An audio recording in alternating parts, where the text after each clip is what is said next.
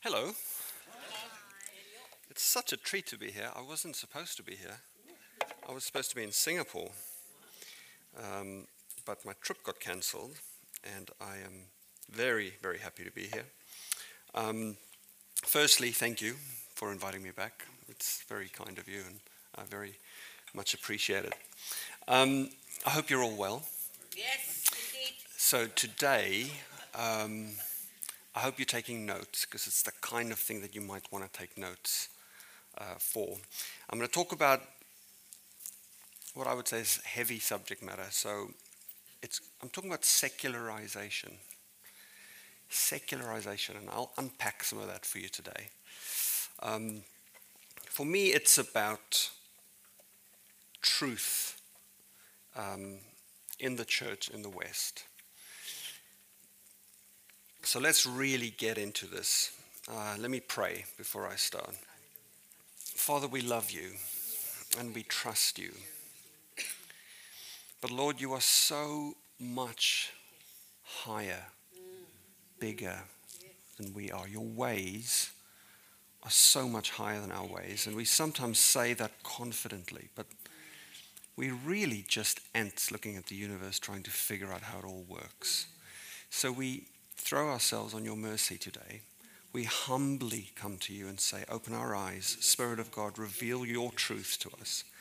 Help us navigate the landscape, navigate our lives, and let your word be like light unto our feet, a lamp unto our path. Lord, guide us today. I pray for every heart in this place that they would know that you love them and that your instruction is because of your love to them. In Jesus' name, and everyone says, Amen. Amen. Okay, let's get into it. So firstly, these are my views regarding the understanding of the times and knowing what to do, which is a nod to the passage in 1 Chronicles around the sons of Issachar, and also Matthew 24, where Jesus calls us to read and understand the signs of the times. My personal views here are a mix of ideological and theological. I studied theology, but I don't consider myself a theologian. I'm very interested in ideology, but I don't consider myself an expert on politics and policy. What I am, however, is I'm passionate about the church, and I'm passionate about how the church navigates its way through these days that we find ourselves in. That passion has really led me to talking to you about the matters I'm talking to you today. I've got a few warnings. I've never quite had so many warnings in front of a sermon, but here's a few. I've tried to avoid too many complicated words, but I did not want to dumb things down. So I've tried to keep them few. Also, on the surface, the message isn't necessarily particularly uplifting, but I think it can be if you'll let yourself be led by Christ and to Christ. That's really important to me today, that the end point here is Christ. When you build your house on a rock, even the most vicious of storms can be withstood. And so it can be, I think, with today's subject matter. And in that sense, it does not necessarily need to drag you down, but it can be like standing on a rock. A colleague of mine refers to this subject in the following three ways. I think it's pretty good. He says, things are probably much worse out there than you think they are.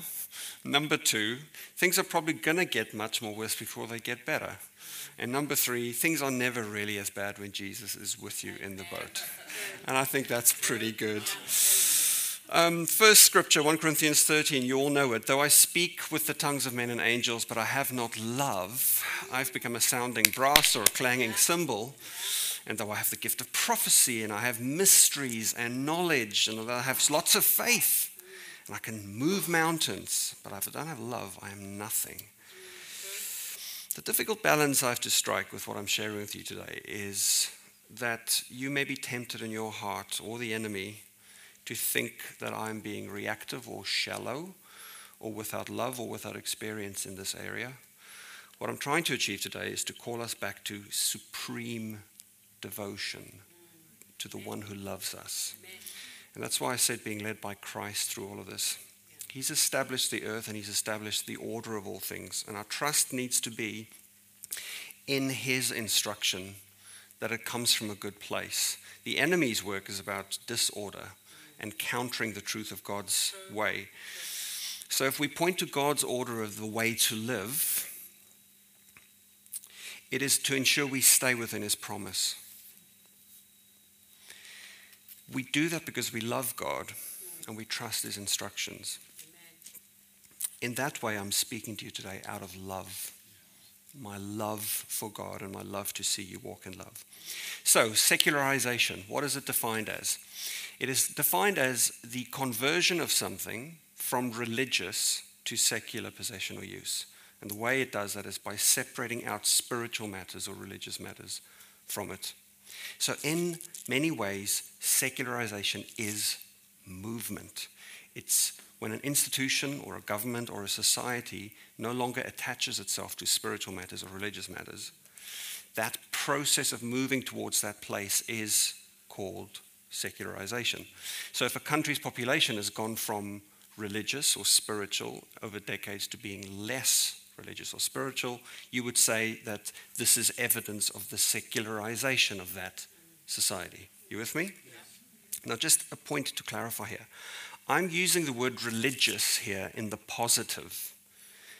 I'm using it in a way that concerns all of us who uphold Christian and religious belief, so in a positive sense, and defend that belief. It's not taken to mean the kind of religious where we talk about the quality of somebody's personal faith.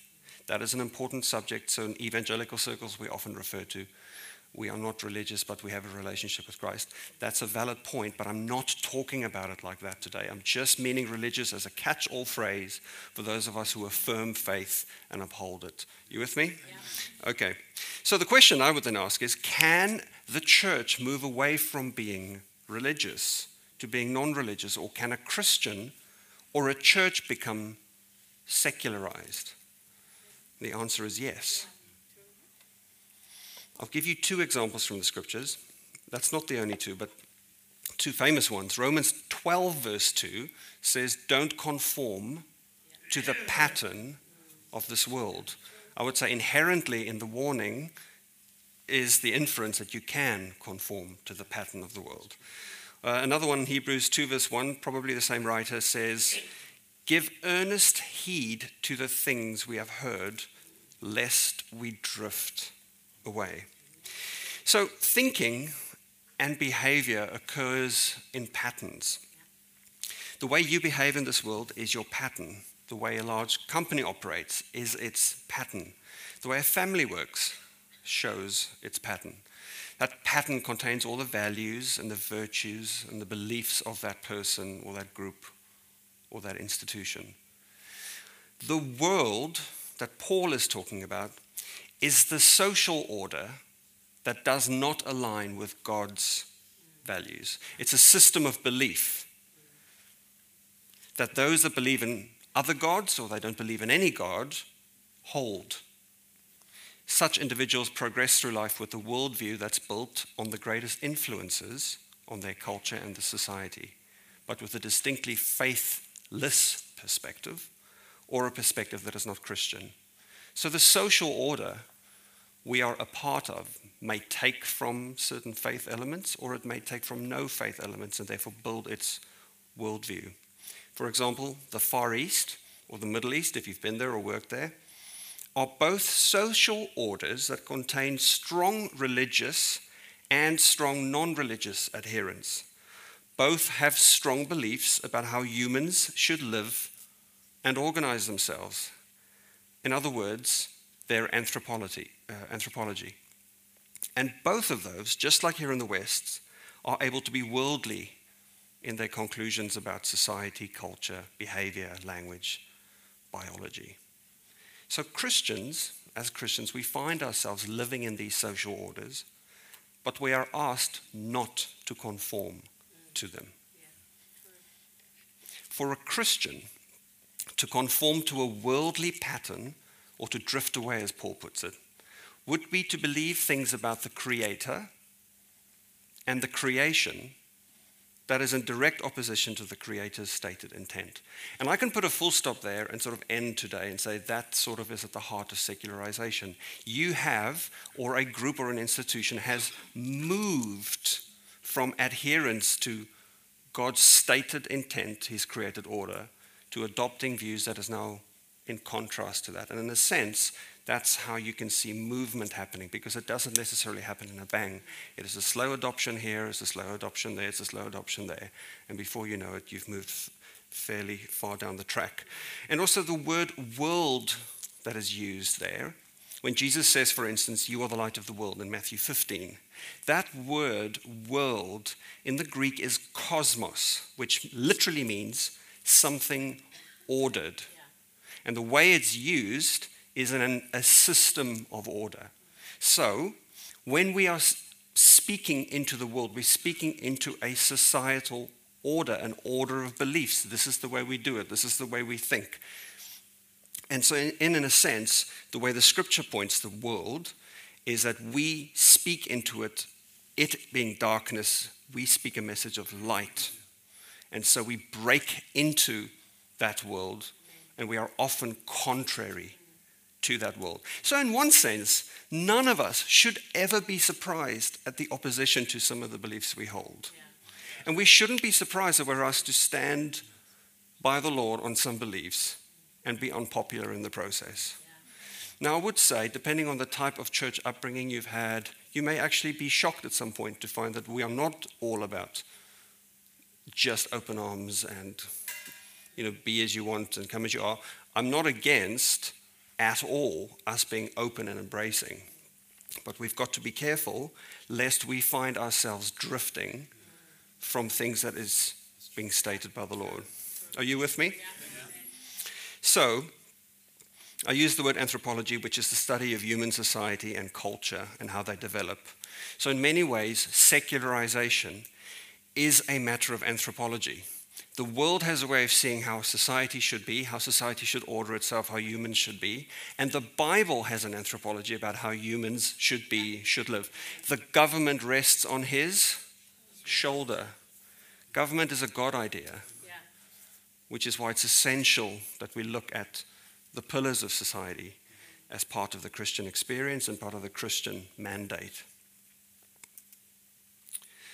So if churches or Christians become secularized, it is because they drift away from this biblical anthropology. That is to say, they adopt views about society, culture, behavior, language, and biology that is in opposition to the Creator's stated intent. And in the mainstream culture, there is this ongoing conflict between social groups in a struggle for dominance of whose values and whose beliefs and whose preferences and practices is most important. And this is most commonly known, if you follow the news, as the culture wars. It commonly refers to topics on which there is general societal disagreement and polarization. Things like racial justice, transgender rights, abortion, taxation, to name a few hot topics. Think of that uncle on Christmas Day after a few glasses of red wine and when the views on politics come out. I don't mean you, Arvel, of course. Never, Arvel. Often culture wars are based on religious issues, which brings it straight into the church, like the definition of marriage. A few years ago in the US was a big issue. Just because I'm a little tired of talking, I'm going to play you a little clip of exactly such an exchange on television. No, why does it say holy on the Bible? Because, see, any other book, if it was writing about these great people in the past, it tended to gloss over their sins. But we discussed this last time. When the Bible says that if you commit adultery, you're going to be stoned to death. And that is as we said, or that's a civil law for the nation of Israel. But it's still an element of the Bible that is flawed. Well, evidently for that generation, that's their commandment. Exactly my point. Exactly like the Constitution. But it's not one of the moral laws. No, but it's still in the Bible, and it's flawed. Both the Bible I do not and the believe Constitution the Bible is were well-intentioned, but they are basically inherently flawed. Hence the need to amend it. My point to you about gay rights, for example, it's time for an amendment to the Bible. No. You should compile a new Bible. Not a chance. What I believe is flawed is human opinion because it constantly changes. In fact, we do it every 8 years. In America, we have a change in opinion. What was hot is now not, and I willingly admit that I base my worldview on the Bible, which I believe is true. And truth, my definition of truth is, if it's new, it's not true. If it was true 1,000 years ago, it'll be true 1,000 years from today. Opinion changes, but truth doesn't. We're going to agree to disagree on that. Thanks, Nick. So while temptation towards godlessness has always been there for the church, we, however, are living in unprecedented times. Identity politics, opportunistic politicians, the rise of social media are polarizing the Western world, fueling hatred and division at a scale not seen before. It's just a side note. I take comfort that when the Lord thought 2022, my name and your name came up in the hat. So he must have equipped us, right? That's a side point. Okay. These issues are, of course, all bleeding into the church. Church attendance in this country is at rapid decline, but all across the Western world as well. And some call this the post-Christian era, and I agree with them. On the international front, we are also seeing seismic shifts. As Anne Applebaum of The Atlantic magazine writes, if the 20th century was the story of slow, uneven progress towards liberal democracy over ideologies like communism or fascism or virulent nationalism, the 21st century, however, so far is a story of the reverse. Behind me should be a picture of some famous leaders around the world. What we have seen on the international front is what some call the rise of a values-based order over a rights-based order. Now, that's not to say that I'm today disagreeing with the values-based order, but in the way that this is meant is through the influence like autocratic leaders, Putin, Erdogan, Xi Jinping, etc. This values-based order has risen. The West has promoted a rights-based order, which is being disputed by a group of foreign powers, like the ones behind me, as merely a different set of values. In other words, that's your values, West. We have different values, and therefore that's not really important.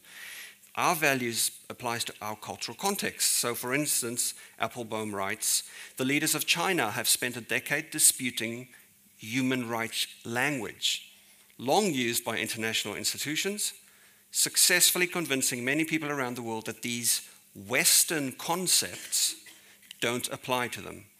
Russia has gone beyond merely ignoring foreign criticism to outright mocking it.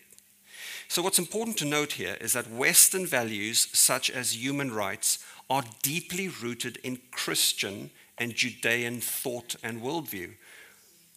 It's not born out of clever political theory. The way in which the Western world operates around things like human rights comes from Scripture. The Magna Carta is off the back of a biblical worldview, which eventually made its way to America, on which the American experiment has started. And the concept of it's a free country all stems from the things we are holding in our hands today. Their decline in the West should be of paramount concern to every Christian. A most helpful biblical framing for what's happening today can be found in Romans 1, 18 to 25. I'm not going to read that scripture, but I'd like you to take it down. Romans 1, verse 18 to 25, which details, amazingly considering it's 2,000 years old, how a society degrades based on its rejection of God. And there's three things that you'll read there. You can read it in your own time, but I'm just going to summarize them for you. Number one, it plots that people firstly suppresses the truth in unrighteousness. And that's essentially secularism. Number two, people become futile in their thoughts. And what Romans unpacks there is that their foolish hearts are darkened, they profess to be wise, they become fools, and they do things that are not fitting. And number three, and this is the worst one, is that people are left to their own decay. In their uncleanness and in their lust, they dishonor their bodies and develop shameful, unnatural passions, worshipping the creature rather than the creator. And God gives them over to a debased mind. While I'm generalizing massively now, I believe it's accurate to say we are living in a moment of cultural rejection of Christianity in the West. Just let that sink in if you haven't thought of it like that. We are no longer the majority in the West. Certainly not culturally. However, simultaneously and amazingly, the following things are also happening. The culture at large, Christian, non-Christian, all of us in the West, generally assumes some features of Christianity. We champion human rights. We talk about morality and what's wrong and what's right. We have common worldview on some political matters. All things which stem from our common Christian history. So whether my parents' generation went to church on Sundays and then went drinking from Monday to Saturday, they still had a common value system when I was growing up about what's right and what's wrong. Lots of that's gone now, just gone. Partly because we don't go to churches anymore, we don't hold common, moral frameworks, etc. But the culture is still firing off a lot of this stuff from the former 2,000 years. Number two, there's a central assumption that these gifts and goods of Christianity will continue. But it can't. It can't. If you pull out the foundation from under it, leaving the society to the state, leaving the society to its own devices, then the most powerful voices and the most influential people will ultimately be shaping values in the future. And that's what's happening. That's what's happening right now. And number three, there's a growing realization by some that actually these gifts from Christianity won't be sustained. So you may have heard of in the alternative media scene, so your podcasts, not CNN, not BBC, alternative media, typically podcasts, blogs, etc. The rise of people like Jordan Peterson, the UK's Douglas Murray, and among others, are prominent non-Christian thinkers, speakers, authors, who are all saying Christianity is on the decline, the culture is being negatively affected by it, and that's not good. We don't know what the answer is, but the decline of Christianity is not a good thing. I look at that and I feel it's like the rocks are crying out. Right? We are living in a world that has a desire to have the benefits of the kingdom without the king. So, are you still with me? Yes. If we are not careful, and here's that Hebrews warning again, international and domestic politics and the culture wars will play itself in the Christian world and take root in matters which for the Christian, already there is guidance and instruction from God himself. On some matters, like LGBTQ, a hateful, divisive spirit has already infiltrated many parts of the church. Caveat, I am not speaking down on LGBTQ issues right now. I'm not addressing that issue. I'm just saying the discussion around that is often very hateful, very angry, very divisive. And I'm pretty sure most of us here have had some taste of some of that. We've got to remember that we are not fueled by hate. We are fueled by love. Amen. And by our love for one another, the world will know that he is real. Amen. It's maybe more acutely, or that scripture is more acute to me now than it's ever been. That how the church handles the cultural fragmentation is possibly going to be one of our greatest witnesses. In other words, let's not eat one another in the process. So how did we get here, and what does this all mean, and what's the Christian response? That's basically where I'm going to land the plane, so thank you for being so generous with your time. Now here's a few thoughts I want to leave with you. It's not going to be 5 minutes, probably a little longer, but two sort of sections. How did we get here? So rarely do church leaders and institutions and groups leap at once from celebrating a sort of orthodox conservative view to suddenly now celebrating the contrary. It's usually happening in a series of steps. So Kevin DeYoung is a pastor and professor in theology in America, North Carolina, and focusing on the LGBT issues, he's outlined 7 steps that can help us to understand how leaders and institutions drift away. So if you're interested in how an organization or a church might find itself drifting, here are 7 steps that I'll unpack for you. Number 1, firstly, there is silence. The Christian leader or the publication or the institution that used to be quite clear on matters of sexuality and marriage, and remember, I'm just following what the author has outlined, so he focused on LGBTQ. Institutions that will be clear on matters of sexuality and marriage, they just don't talk about any of that anymore. No matter what controversy erupts, what new cultural pressure cries out for clarification, nothing is said. It's as if the sexual revolution of the 60s and 70s and all of its effects has ceased to exist. And in this church, we fail our young people, whose teachers are now the loudest voices in the culture. Number 2, next comes complexification. So even though the church around the globe for virtually 2,000 years has had no trouble coming to universal convictions about some of the issues around sexuality, gender, and marriage, even across Roman Catholicism, the Orthodox world, and the Protestant world, which is mind-boggling, now suddenly questions about homosexuality and gender become hopelessly complicated. It is complicated. The issues, it is said, demand a multidisciplinary expertise for us to get involved in it. It is said that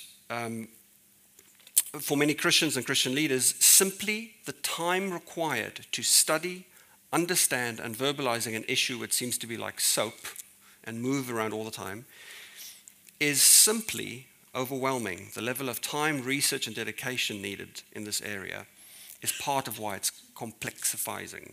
That's not a word, I made it up now.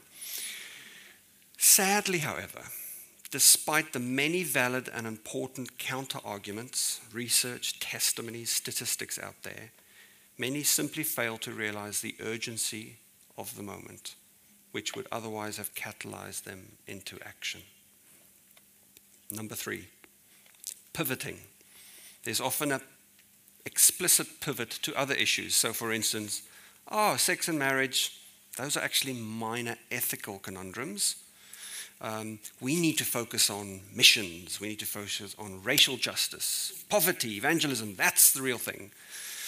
In either case, I would say there's a deliberate and perhaps a convenient move to ignore what is a swiveling vortex of sexual confusion, which destroys seemingly everything in its path. Number 4, the next stage is frustration with those who are pointing out the sin than those committing the sin.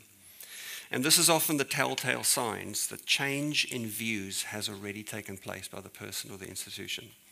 So the holder of the orthodox or the conservative view is considered bothersome, while most of the sympathy now leans towards the revisionist side. There is great patience for the sexual struggler and nothing but disdain for those who dared to speak of sin, judgment, and the need for repentance, despite the fact that if you read the words of our Savior, he seems to be pretty strong on those things. Number 5, along the way, a canon of Scripture develops within the canon of Scripture. Words and phrases are deconstructed and used to affirm a new view or a revisionist view of the world or a particular issue. Jesus is now pitted against Paul. The Old Testament is sort of put aside as irrelevant or not for now. Scripture no longer functions as an inerrant and unified whole.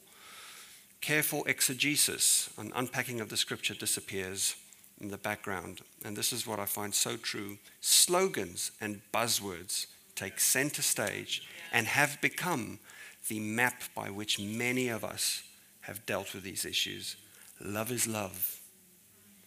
Sounds good, I don't disagree, but you've got to unpack some of these things to see what sits behind them. Number 6, at the same time, arguments become personal and privatized. So we move maybe from a larger issue to a very personal thing. Again, it's good reasons for this, but these are just the steps that typically happen. So the public debate at this point is no longer really about the Scripture or the Christian tradition. It's now focused on friends we know, the people we've talked to, that son, that daughter, that sister, my brother, my niece has now come out or facing one of these plethora of issues. We often hear of how traumatized to the point of possible self-harm people are now in our midst, and how the orthodox position of the conservative view is not helping. In fact, it's the problem. You only get to this stage when views of sin, judgment, and accountability to God is no longer primary. You're simply no longer arguing from the same base. You know, I was, just before I get to the seventh point, I was reading about a very prominent theologian that in the last 2 years have just turned to what he would call a pro-LGBT theology. And what is interesting is the person remarking on what's happened was saying he felt that investigating the issue, there was a point at which that theologian departed from what the original discussion was and started without stating it, arguing on a different basis. And his move away was no longer really because his move away no longer became about the interpretation of the scripture and what does the Bible say, in this case about homosexuality. It became about actually other things. So it is interesting. The further it sort of drifts, you know, it has to fire off different things. Finally, number 7, there's a newfound enlightenment that is acknowledged and celebrated. When formerly Christian leaders or organizations and institutions reach stage 7, there is much talk about how good it feels to be finally on the side of love and inclusion.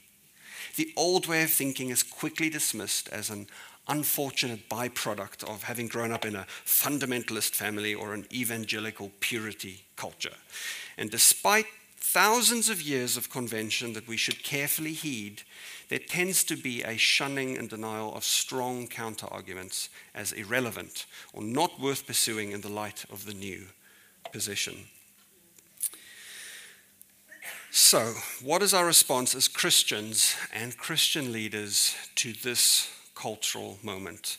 I've got 4 points to give you. Are you still with me? Yes. Yeah, okay. Is this helpful? Yes. Okay. Number 1, pray and look to the Lord. Amen.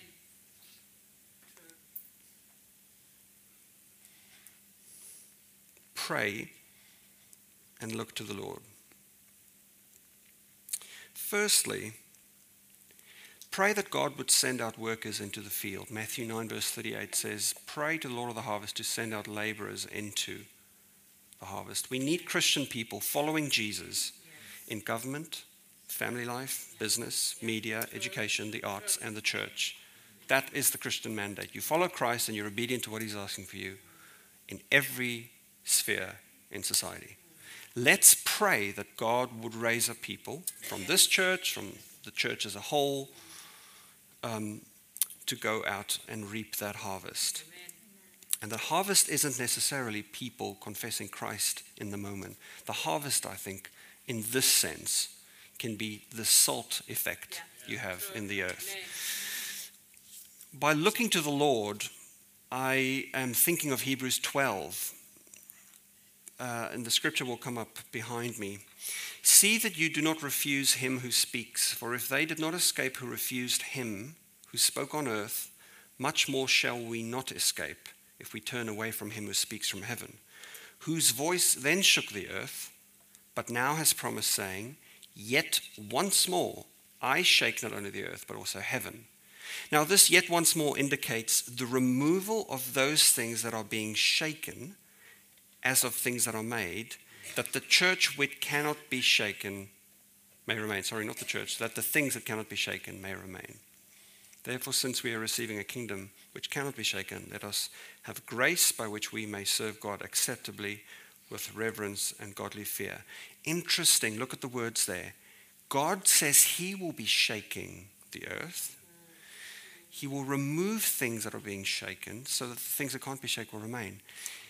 In this moment, as you're praying, you've got to remember that as bad as it looks, God is involved in shaking things. Isn't it interesting how across the Christian world, all of our models and our leaders that hold up particular ways of doing things, they're all failing us. You just see them dropping like flies all over. And perhaps we've put too much stock in particular ways of doing things and how it should be. I'm using the scripture to say that, yes, I think that's a reason why we can explain what's happening. But also, if God's doing the shaking, then he will look after you in the process, right? So God is removing things. Do not fear, but pray that Jesus will send people and that he will equip you. Number 2, how do Christians respond to this moment? Learn a new language. In my experience, the personal experience, most of the Christians and church leaders I have seen, met across America, this country, South Africa, Australia, and a little bit in sort of the East, I don't find have any language to engage these cultural changes. We often revert to soundbite responses like love the sinner, hate the sin, without realizing the seismic shifts that has occurred. For instance, if you're in your 20s or younger, the concept of sin has not existed for you in the society. You weren't taught that, very likely. So if you, for instance, living as a homosexual person, you have legal rights. So for me to say to you, love this sinner and not the sin, people can't make that distinction because they're not doing anything wrong. The law is protecting them. So who are we to come and talk to them about them? So look, I'm not trying to be unfair. I know we are using that kind of language here and in most places I go, and there's a good reason.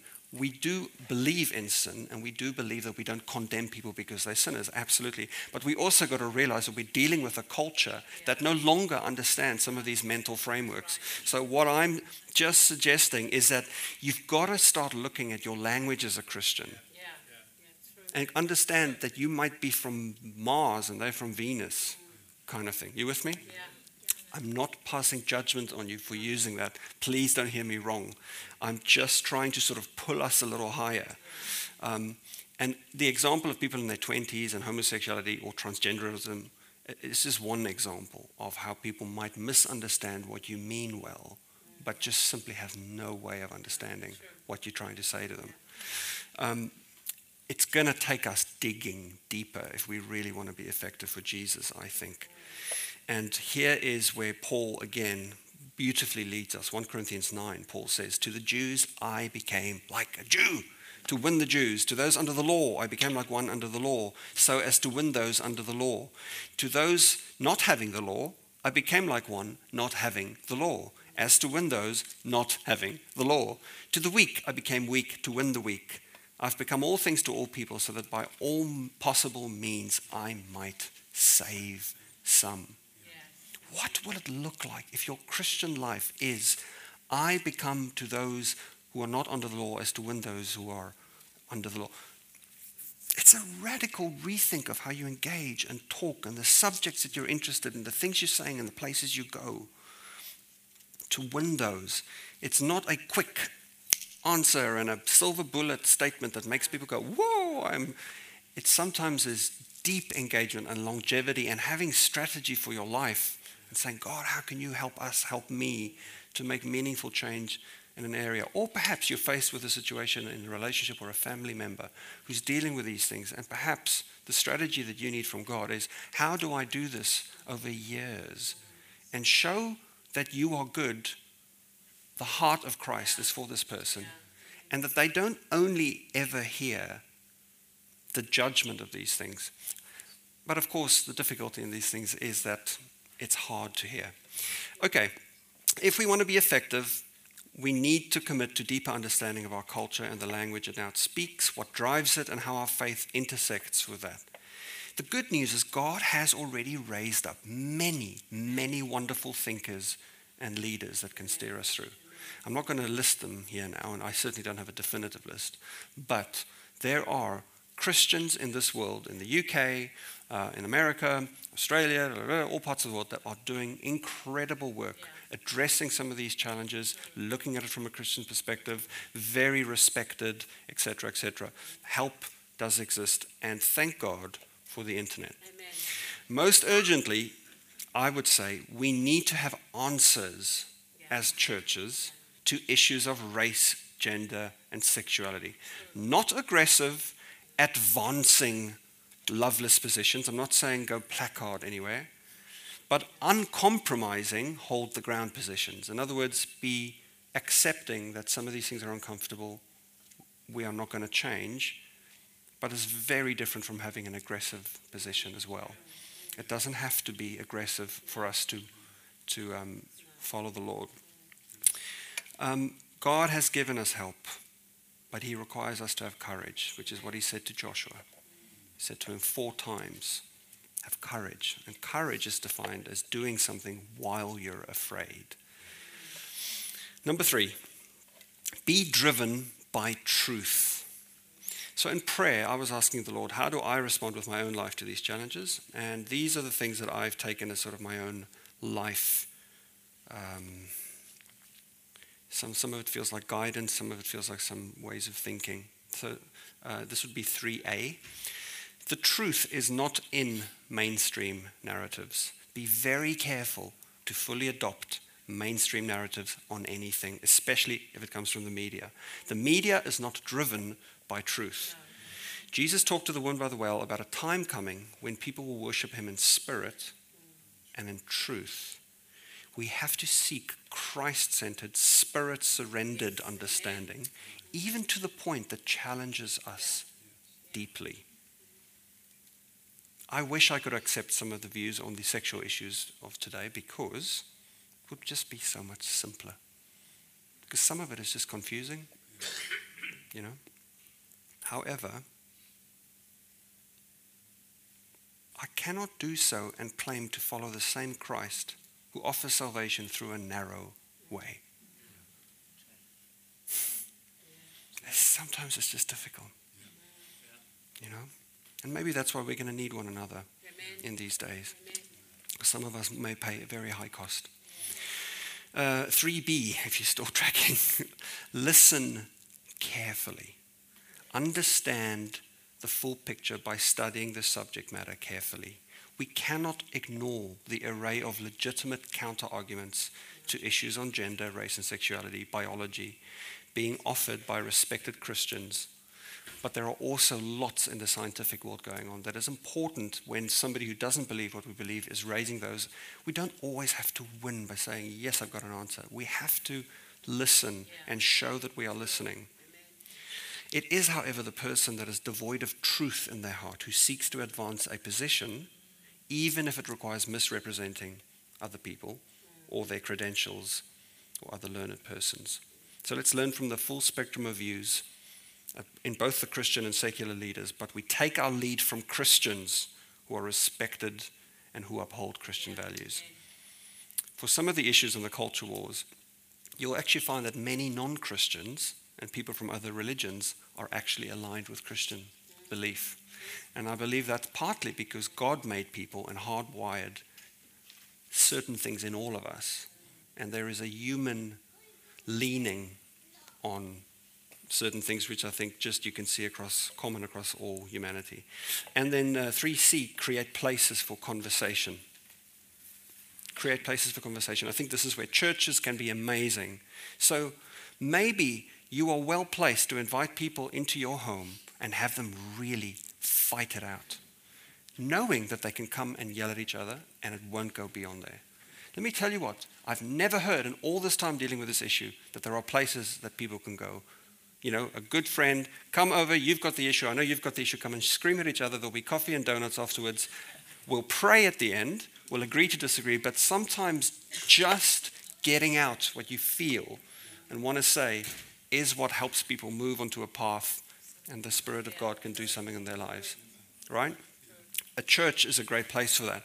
Maybe God's calling you to do that. In the same way, for those people who are already deciding they're following Christ despite the cultural perspective on a particular thing like sexuality, create places of support and healing.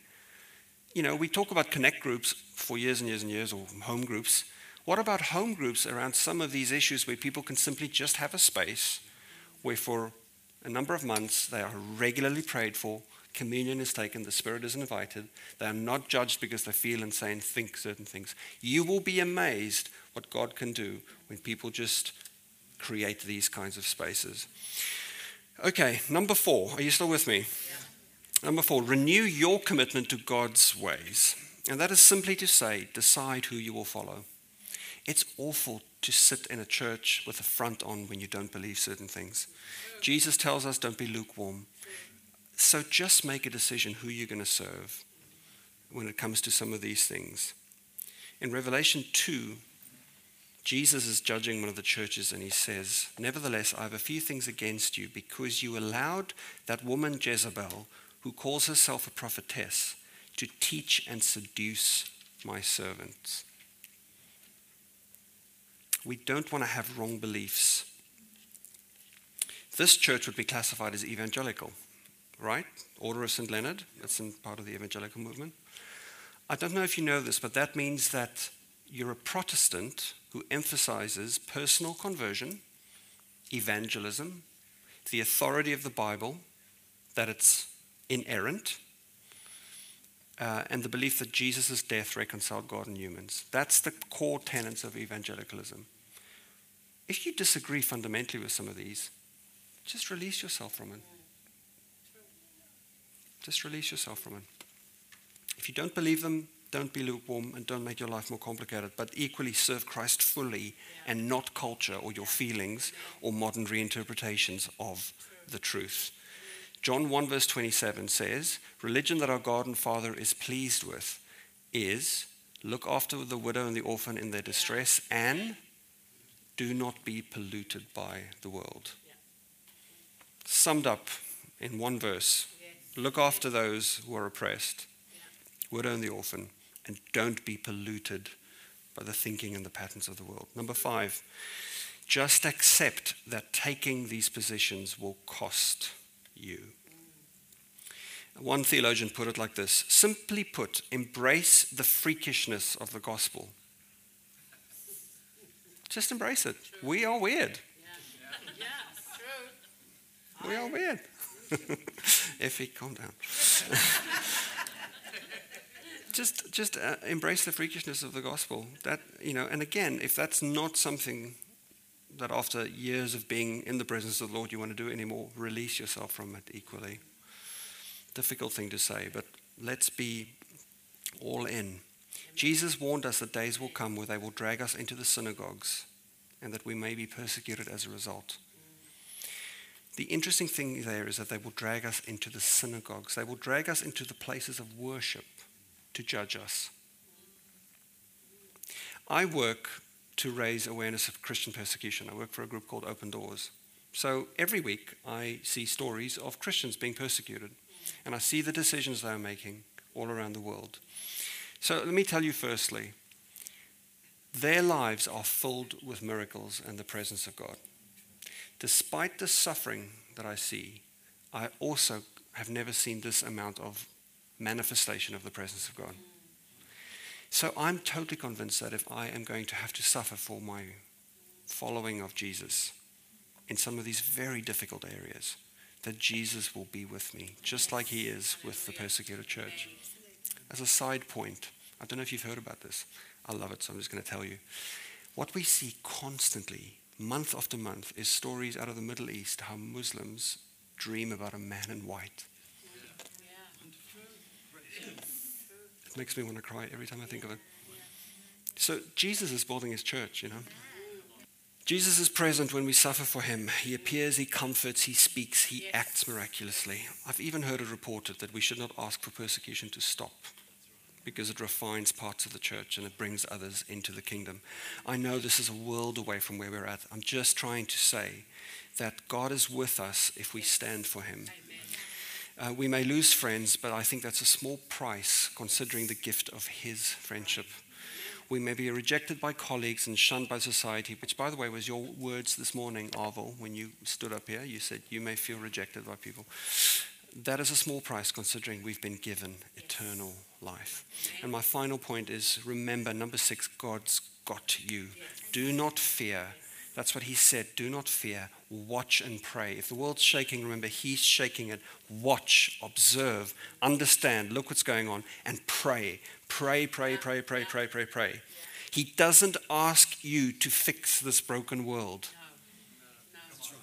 Remember, as much as I'm saying, seek understanding, just like the psalmist or the Proverbs says, seek understanding. You are not required to fix these complex matters. What you are required is to not deny Jesus. And if Jesus says this is the order, you can confidently believe that he's got the best interest at heart.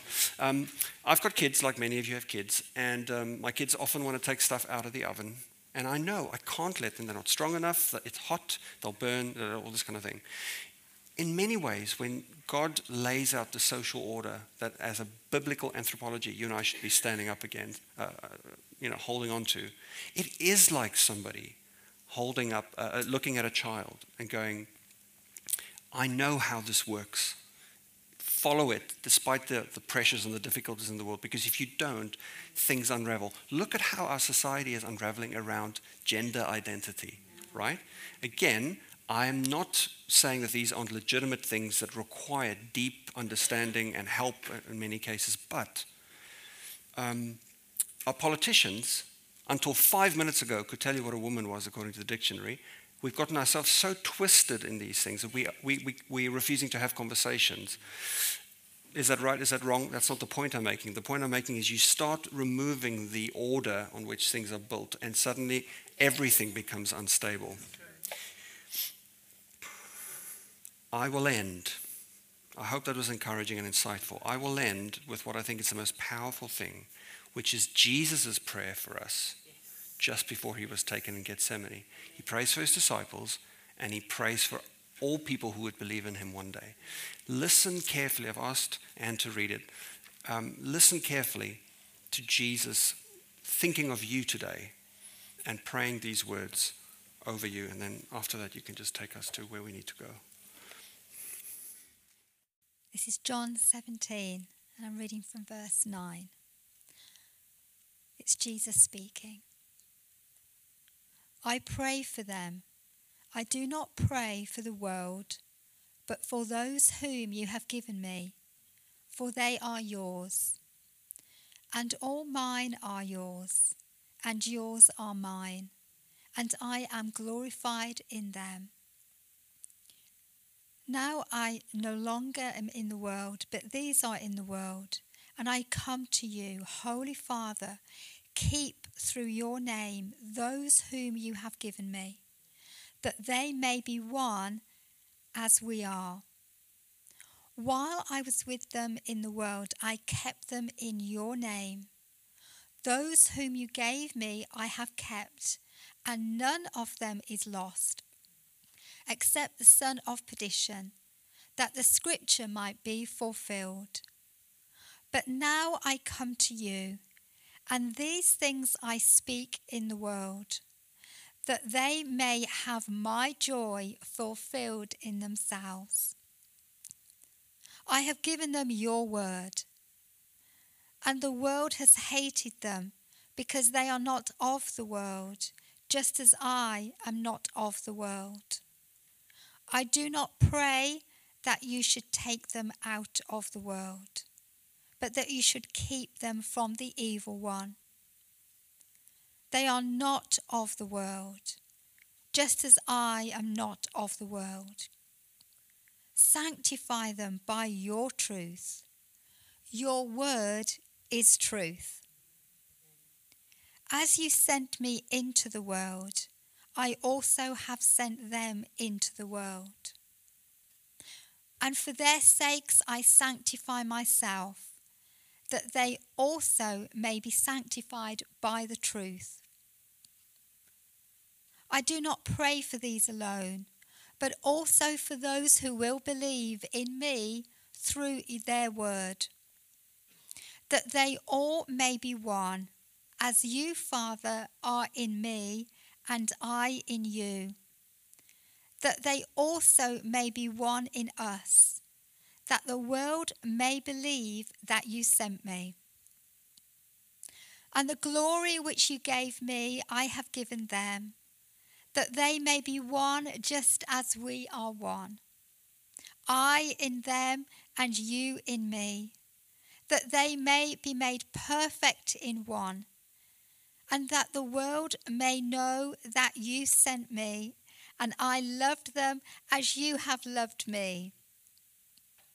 Father, I desire that they also, whom you gave me, may be with me where I am, and that may behold my glory, which you have given me. For you loved me before the foundation of the world. O righteous Father, the world has not known you, but I have known you, and these have known that you sent me. And I have declared to them your name, and will declare it, that the love with which you loved me may be in them, and I in them. Let's pray.